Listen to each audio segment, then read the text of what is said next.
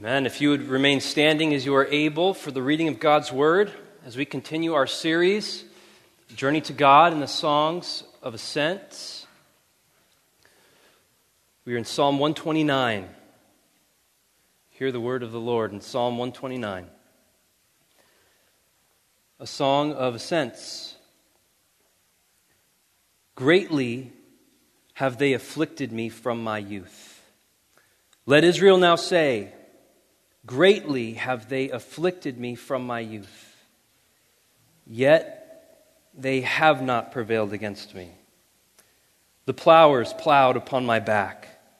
They made long their furrows.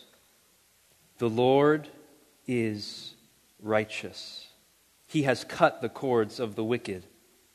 May all who hate Zion be put to shame and turn backward. Let them be like the grass on the housetops, which withers before it grows up, with which the reaper does not fill his hand, nor the binder of sheaves his arms. Nor do those who pass by say, the blessing of the Lord be upon you. We bless you in the name of the Lord. This is God's word. Amen. You may be seated. Would you pray with me?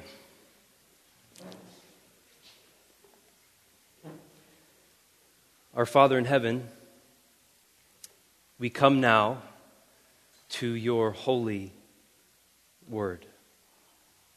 We pray, Father, that you would fill us, that you would feed us, that you would satisfy our souls with nourishment that only your word can provide.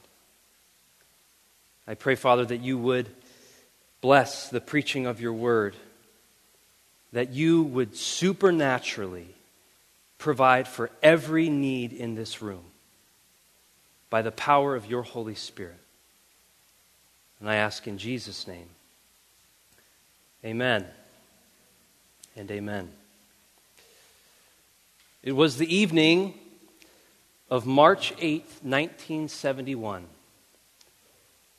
It was at Madison Square Garden in New York City, where two undefeated boxers battled for the heavyweight championship of the world. The night was dubbed the fight of the century. It was between Smokin' Joe Frazier and float like a butterfly, sting like a bee, Muhammad Ali. Arguably, it's the greatest boxing match in history. The fight went 15 long rounds. Spoiler alert, although it's been 50 years, so it's not on me. After 15 rounds, the judges declared Frazier the winner, although Ali would go on to win the next two of their three matches. But in that fight of the century, Ali was strong the first round. He was tired by round 6. By round 11, Frazier had Ali right where he wanted him. Muhammad Ali was noticeably weak. His back was against the ropes. His hands were up. And when Ali lowered his hands, Frazier, as he was used to do, he would a left hook right across Ali's face. And Ali fell down. His knees hit the canvas. His gloves hit the canvas. He didn't knock him out, but he knocked him down. Ali stumbled, and he got back up. To many people's surprise, he went the distance. He finished round 11 and went all the way the full 15 rounds. He went the distance. He finished the match. You see, he might have been knocked down, but he wasn't knocked out. He was down, but not knocked out. How about you? In this fight we call the Christian life, as you consider your life tonight, as you think about this season, do you feel like the world is throwing you punches? Do you feel like your back is against the ropes and your hands are up tonight? Maybe you're knocked down this evening. Maybe, to use the language of our text, you feel afflicted. Well, if that's you tonight, this is a word in season. And I pray that this is a sweet word to you tonight, because we are reminded in our passage that on our journey to God, that on this road to heavenly Jerusalem, on this path that we call the Christian life, we are going to experience opposition from others. We experience affliction. We will get knocked down. But as Paul writes in one translation of 2 Corinthians 4:9, we are knocked down, but we are never knocked out. Because of God's righteousness, because of God's justice, because of God's faithfulness, you as a follower of Jesus Christ have a hope and a confidence. You may experience affliction, frustration, moral indignation, but because of the righteousness of God, because He is on the throne, we can experience perseverance. We can experience endurance. We can experience resilience. That's what our passage is after tonight. Our psalm tonight wants to teach us that resilient faith relies on the righteousness of God. Resilient faith relies on the righteousness of God. Resilience, it's the capacity to recover quickly from difficulty. Resilience, it's like one of those blow-up clown things. It's like this tall and it's weighted on the bottom. Does anybody know what I'm talking about? It's this tall, and as a kid you punch it and it comes back and then it jumps right back forward. And then you hit it again and it keeps coming back. Now that's not an endorsement of that. I certainly wouldn't recommend that you get your kid those things. Doesn't make sense to me why it's always a clown either. But that's a picture of resilience. After every blow, they get back up. And if we are going to go the distance in the Christian life, if you and I are going to stay joyful in intense affliction, if you're going to go 15 rounds with Satan, 15 rounds with the world, 15 rounds with sin, you need to rely on the righteousness of God. That's how we get through. That's resilient faith. So our passage shows this to us in 3 sections. The affliction of God's people in verses 1 to 3, God's righteousness in verse 4, and our prayerful response in verses 5 to 8. First, the affliction of God's people. We see this in verses 1 to 3. The psalmist writes, "Greatly have they afflicted me from my youth. Let Israel now say, greatly have they afflicted me from my youth, yet they have not prevailed against me. The plowers plowed upon my back. They made long their furrows." Psalm 129, scholars tell us, was almost certainly an exilic psalm. It was either written during or just after the exile of God's people. It was a song that was led by a worship leader in corporate worship. The worship leader would give the first line and then encourage God's people to respond. It was a call and response song, and the song begins with the personal affliction of God's people. It begins with their personal pain.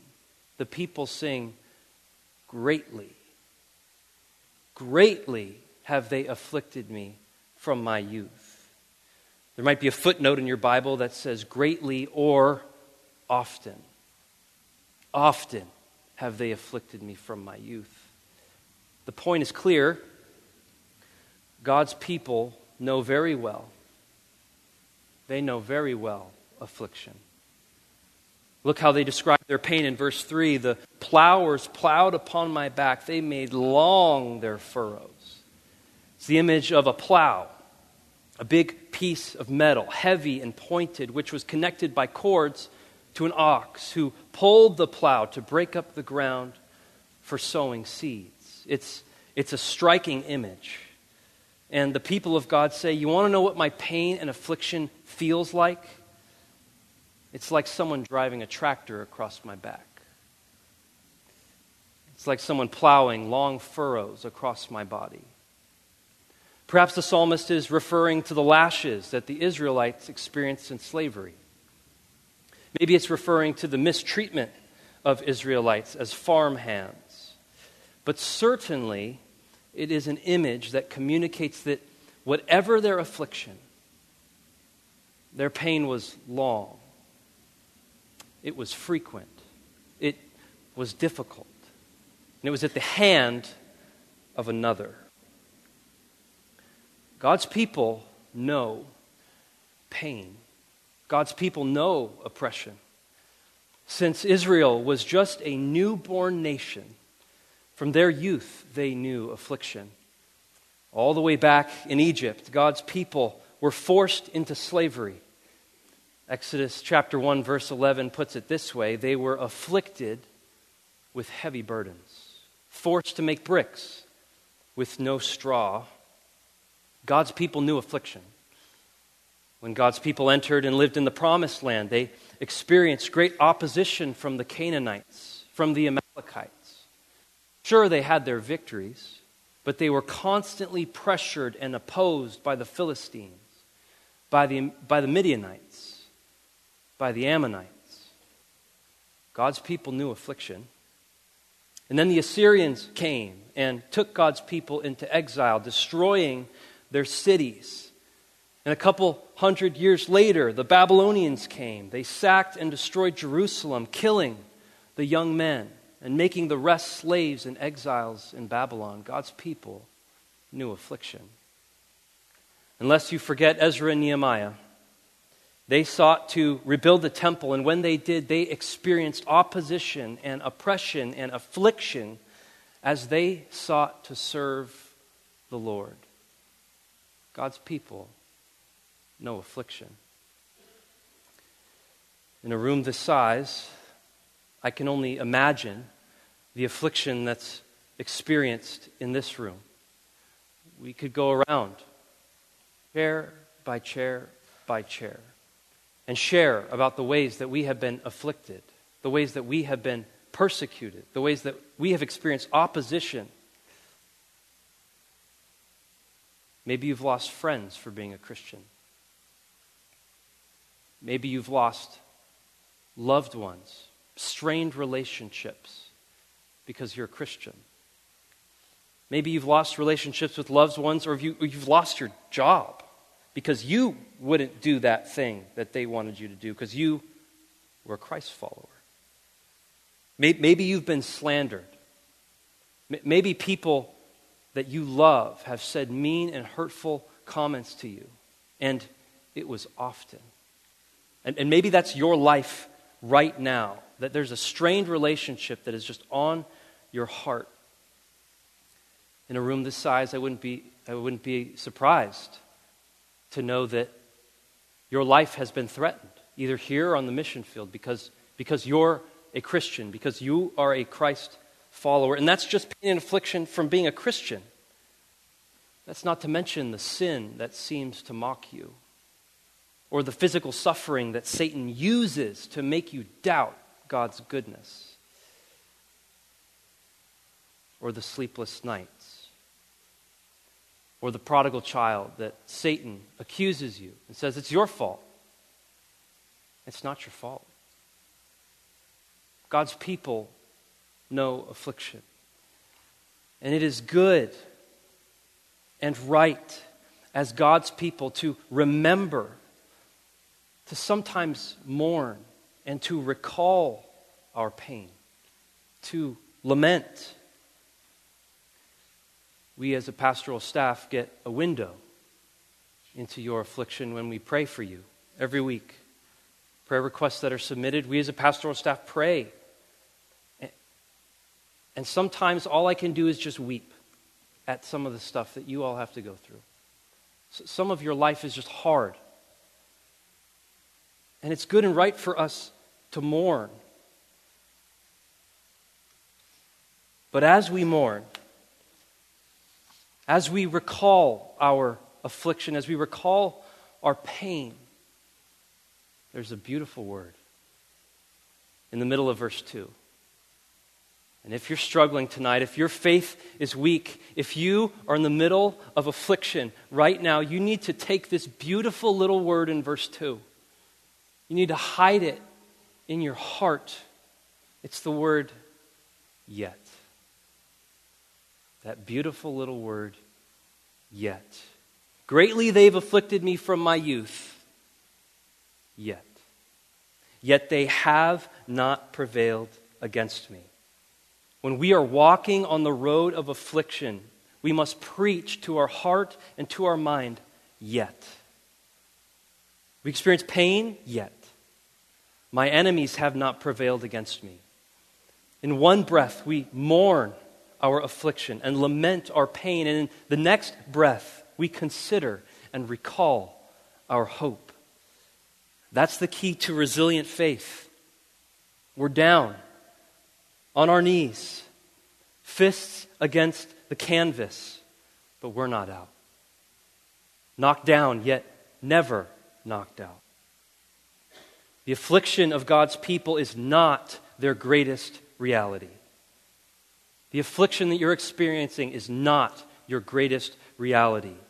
Though it's painful, it bows to the Lord who preserves and protects us. Amen? The enemy will not prevail against God's people. Why? Because of the righteousness of God. Because God is righteous. You can see that right there in your Bibles in verse 4. The Lord is righteous. He has cut the cords of the wicked. Remember the image of an enemy plowing the backs of God's people. The plow is connected to cords, by cords to an ox. And the Lord has cut that cord. He's the cord-cutting Lord.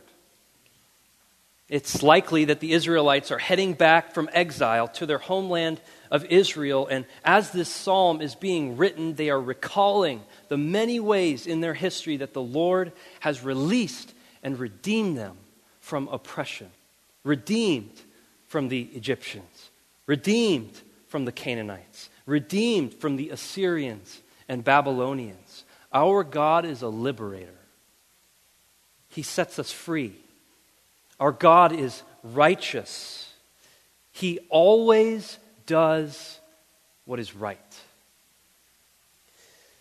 I remember watching my little brother play in a basketball game. He was in middle school, I was in high school. And he went up for a layup and someone on the other team elbowed him. And the ref was right there and he didn't say anything. He didn't do it. So my brother's, and I'm angry. I'm upset. I'm upset that this happened because the ref is supposed to do what's right. The ref is supposed to call the foul. I'm sure many of us have been in an experience where we're watching our favorite team and there's a foul and no foul. What happens when the referee doesn't call the foul? We get upset. We get frustrated. We expect the referee to see everything and to do what is right. And when they don't, or when worse, when our bosses don't, when our judges don't do what's right, when our politicians don't do what's right, we feel injustice. We get upset. We have moral indignation. You don't have to be a Christian to get upset at injustice, to know that this world is full of injustice. We all long for justice. We all want righteousness on this earth. We get upset when things don't go right, when wicked people afflict righteous people, when bad things are done to good people, when we turn a blind eye to evil. But not God. God is not like that. God is not just the referee of this world. He is the ruler of this world. And everything that he does is right. Everything that he does is just. It's not just what he does, it's who he is. He sees all things and knows all things. And one day he will come and make everything right. Do you believe that? Are you relying on that? Are you relying on the righteousness of God? Because that is our confidence. That is our hope. That's how we can endure affliction here in this world, because God is righteous. Some of us might say, yes, amen, to our passage. Yes, Richard, righteousness is an attribute of God. J.I. Packer taught me that. Wayne Grudem taught me that. And it's an intellectual notion. It's something that you mentally ascribe to, but it isn't an experienced hope. And our passage is trying to show us in all of its raw pain and affliction that the righteousness of God is not just a doctrine that we believe or a religious phrase that we say as Christians. The righteousness of God is a place of profound refuge in the midst of affliction.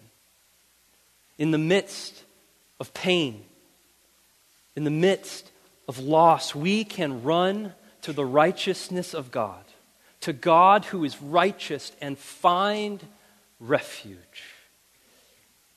When I'm criticized, I will rely on the righteousness of God. When I'm wronged, I will rely on the righteousness of God.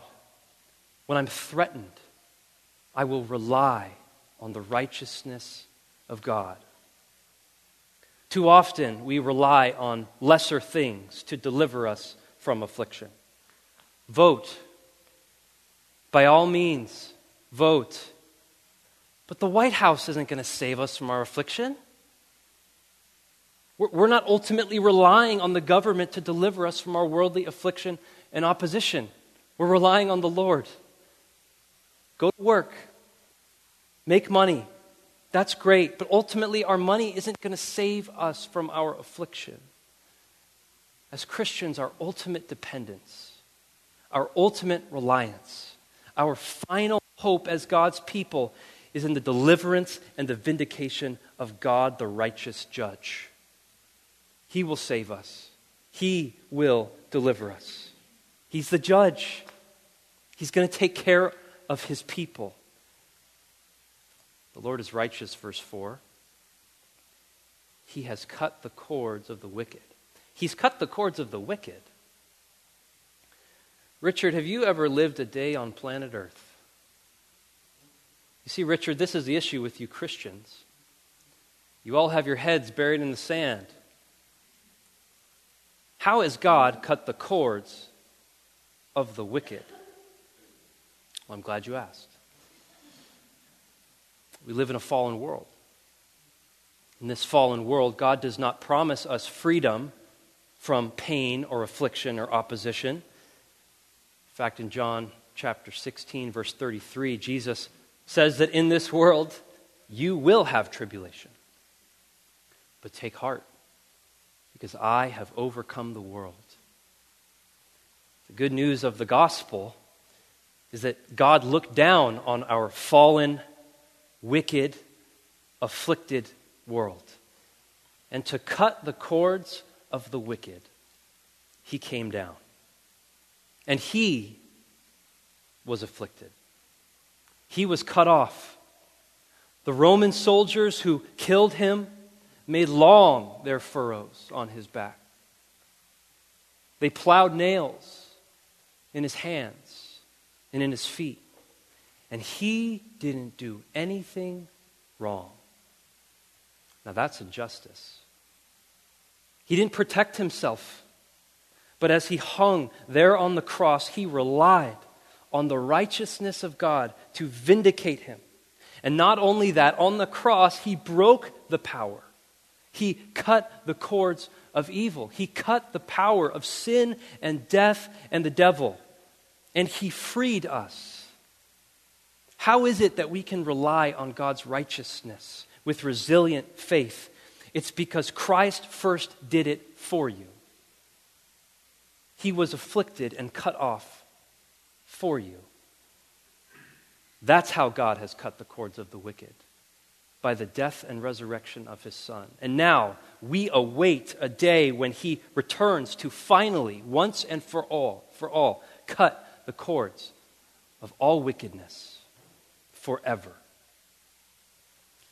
We tend to think about wicked, or at least I do, tend to think about wicked as being out there. You know, it's the corporations, and it's the murderers, and it's the corrupt politicians.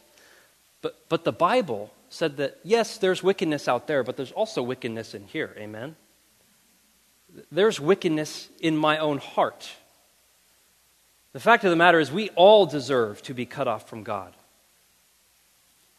If you're a non-Christian here today and you want justice, I'm really glad that you do. So do I. But justice says that we deserve death for our crimes against God. You want to start with justice, you have to look at yourself. We have to look at ourselves and say, I deserve death because of my sins against God. No one is righteous. No, not one. So if we really want justice in this world, let's start with ourselves. If you want to have righteousness, you first need to be made right with the Lord of righteousness. If you're not a Christian here tonight, your greatest need is to be made right with God. And Christ secured your protective righteousness with God because Christ received our punishment. And now in Christ we wait and we trust with resilient faith. We rely on the righteousness of God that he will vindicate us on the final day when Christ returns. Because that's who he is. The Lord Jesus is righteous and he has cut the cords of the wicked, and we rely and wait on that righteousness now. But what does that look like? What does that look like now? What is the Christian's response to affliction from our enemies? Verse 5 to 8 give us a template, a model, a sketch of what relying on the righteousness of God looks like in prayer. You can see it in verses 5 to 8. They say, may all who hate Zion be put to shame and turn backward. Let them be like the grass on the housetops, which withers before it grows up, with which the reaper does not fill his hand, nor the binder of sheaves his arms, nor do those who pass by say, the blessing of the Lord be upon you. We bless you in the name of the Lord. Our psalm is an imprecatory psalm, the only one in the Songs of Ascents. The psalmist is asking in an imprecatory psalm that God would bring justice on his enemies, to judge those who are opposing God and his purposes on earth. If I were to summarize the psalmist's prayer, it's this: Lord, don't let them succeed. Lord, don't let them succeed. Let me show you. Verse 5 says, may all who hate Zion be put to shame and be turned backward. In an honor-shame culture, if you fail to accomplish a military mission, there would be shame upon the whole people. So the psalmist just basically says, Lord, let them be turned backward. Let them not succeed. Lord, don't let them succeed. Verses 6 and 7 uses an agricultural metaphor. It says, let them be like the grass on the housetops, which withers before it grows up, with which the reaper does not fill his hand, nor the binder of sheaves his arms. The roofs in Israel were made of dirt. And so sometimes seeds would would scatter and that they would germinate on top of the roofs, and then the sun would beat against that little seed, and it would die quickly. And so there would be nothing for the reaper. There would be no harvest to collect. A sheaf is just a bundle of wheat, so there would be no sheaves to bind because there would be no harvest. They would be fruitless. The psalmist is praying that his enemies would be fruitless. That even though it's germinated, even though this wickedness has begun, Lord God, would it end quickly? In other words, Lord, don't let them succeed. Verse 8 says, "Nor do those who pass by say, 'The blessing of the Lord be upon you. We bless you in the name of the Lord.'" One of the signs of blessing in the Old Testament is a fruitful harvest. So the psalmist is praying that unlike the blessing that is experienced by God's people, as we looked at last week in Psalm 128, the blessing of the Lord, Lord, may their work not be blessed. Let them hear no words of blessing from others. In other words, Lord, don't let them succeed. Don't let them succeed in public. So verses 5 to 8, I would argue, is actually a prayer not primarily of anger, not primarily of vengeance, but it's a prayer primarily of faith. The psalmist doesn't take matters into his own hands. The psalmist leaves his enemies in the hands of God and entrusts them to God's justice, to God's righteousness. And he does that in prayer, praying, Lord, don't let them succeed. When we are wronged or afflicted, this prayer instructs us to take our anger of being wronged, to take our personal injustices and our grievances to the Lord and to commit them to Him in prayer. We take those feelings of being wronged and say, Lord, don't let them succeed. Lead us far from temptation. Deliver us from evil, as Jesus taught us to pray. Even Paul in Romans 12 reminds us that God has said, vengeance is mine. I will repay, says the Lord. He's quoting from Deuteronomy 32 there. It is good and right for us as Christians to pray against the success of God's enemies and against their flourishing. It's good to pray that those who kill Christians around the world would not succeed. It's good to pray that those who want to stop the proclamation of the gospel around the world would not succeed. It's also good to pray for our enemies and to pray for those who persecute us and pray for the peace of our nation and pray for our government so that the gospel and the purposes of God might flourish. What do we tend to do in our flesh when we are wronged, when we are afflicted? We want to, well, at least I want to, direct my anger at the person who wronged me. That's what I want to do. Our psalm is telling us that the key to a mature, resilient, go the distance faith, individually but also corporately, is not to lash out, not to repay wrong for wrong, but instead to direct our pain and our prayers to God who will take care of it, to God who is righteous. I guess my time's up. It's only when we bring our anger and hurt and frustration and affliction to the Lord in prayer that we then have room in our hearts to pray for the person who wronged us, to forgive them in the name of the Lord Jesus. We need the imprecatory Psalms. We need Psalm 129 to show us how to mourn and how to long for justice and to commit our injustices to the Lord. What is your response when someone hurts you? We all have responses to affliction. We all have responses to pain. Some of us fight. Some of us are like Muhammad Ali. We put our guns up and we go on the offense. And we are active to the injustice that we experience. Some of us are less fight people and more flight people. When we get wronged, we push the feelings down.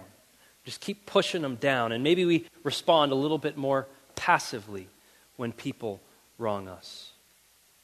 Some do a little of both. But what do you do when you become afflicted, when someone else opposes you? And here's the question of our text. Do you pray? Do you commit it to the Lord? Do you pray that the Lord would not let this affliction succeed? Because this is the model of resilient faith that relies on the righteousness of God by committing our injustices to Him in prayer. I'll close with this. Many know the famous preacher Charles Spurgeon went through many and much affliction in his life. He had painful gout, he had depression, and near the end of his life, he was involved in a controversy that he was defending the authority of the Bible. It's called the downgrade controversy. And through that, he was slandered by many people at the time. And during this opposition, he wrote a little devotional called The Checkbook of the Bank of Faith. Maybe you've read from this little collection of devotionals. And in the introduction, he writes these words, which I just offer as an example of what a mature faith looks like that relies on the Lord and His righteousness in affliction. Here's what he writes in the introduction, these beautiful words. He says this: I commenced these daily portions, meaning these daily devotionals, when I was wading in the surf of controversy. Since then I have been cast into waters to swim in, which, but for God's upholding hand, would have proved waters to drown in. I have endured tribulation from many flails. Sharp bodily pain succeeded mental depression, and this was accompanied both by bereavement and affliction in the person of one dear as life. He's talking about his wife, Susanna. The waters rolled in continually, wave upon wave. I do not mention this to exact sympathy, but simply to let the reader see that I am no dry land sailor. I have traversed those oceans, which are not Pacific, full many a time. I know the roll of the billows and the rush of the winds. Never were the promises of Jehovah so promised to me at this hour. Some of them I never understood till now. I had not reached the date at which they matured, for I was not myself mature enough to perceive their meaning. Never were the promises of Jehovah so precious to me as at this hour. In the midst of affliction, those with mature, resilient faith, they can see, they can rely on, and even enjoy the sweetness of God and His righteousness. Let me pray that God would create that in our own hearts and lives. Lord God, we pray, Father, that You would help us to trust You. Lord God, I don't know what every person is going through. You do. I pray, Lord God, that You would give your child faith tonight to trust You, that You have a purpose. It's a good purpose. It's a blessing. Would You give them confidence in Your righteousness, that You rule and reign and You will make all things right, Lord. Would You help us to go to You in prayer when we are wronged? Would we go to You in prayer, commit it to You? Pray, Lord God, that You would intervene, that You would act. Lord God, would You make us a people who completely rely on Your goodness, on Your grace, on Your righteousness. It's in Jesus' name that we pray. Amen.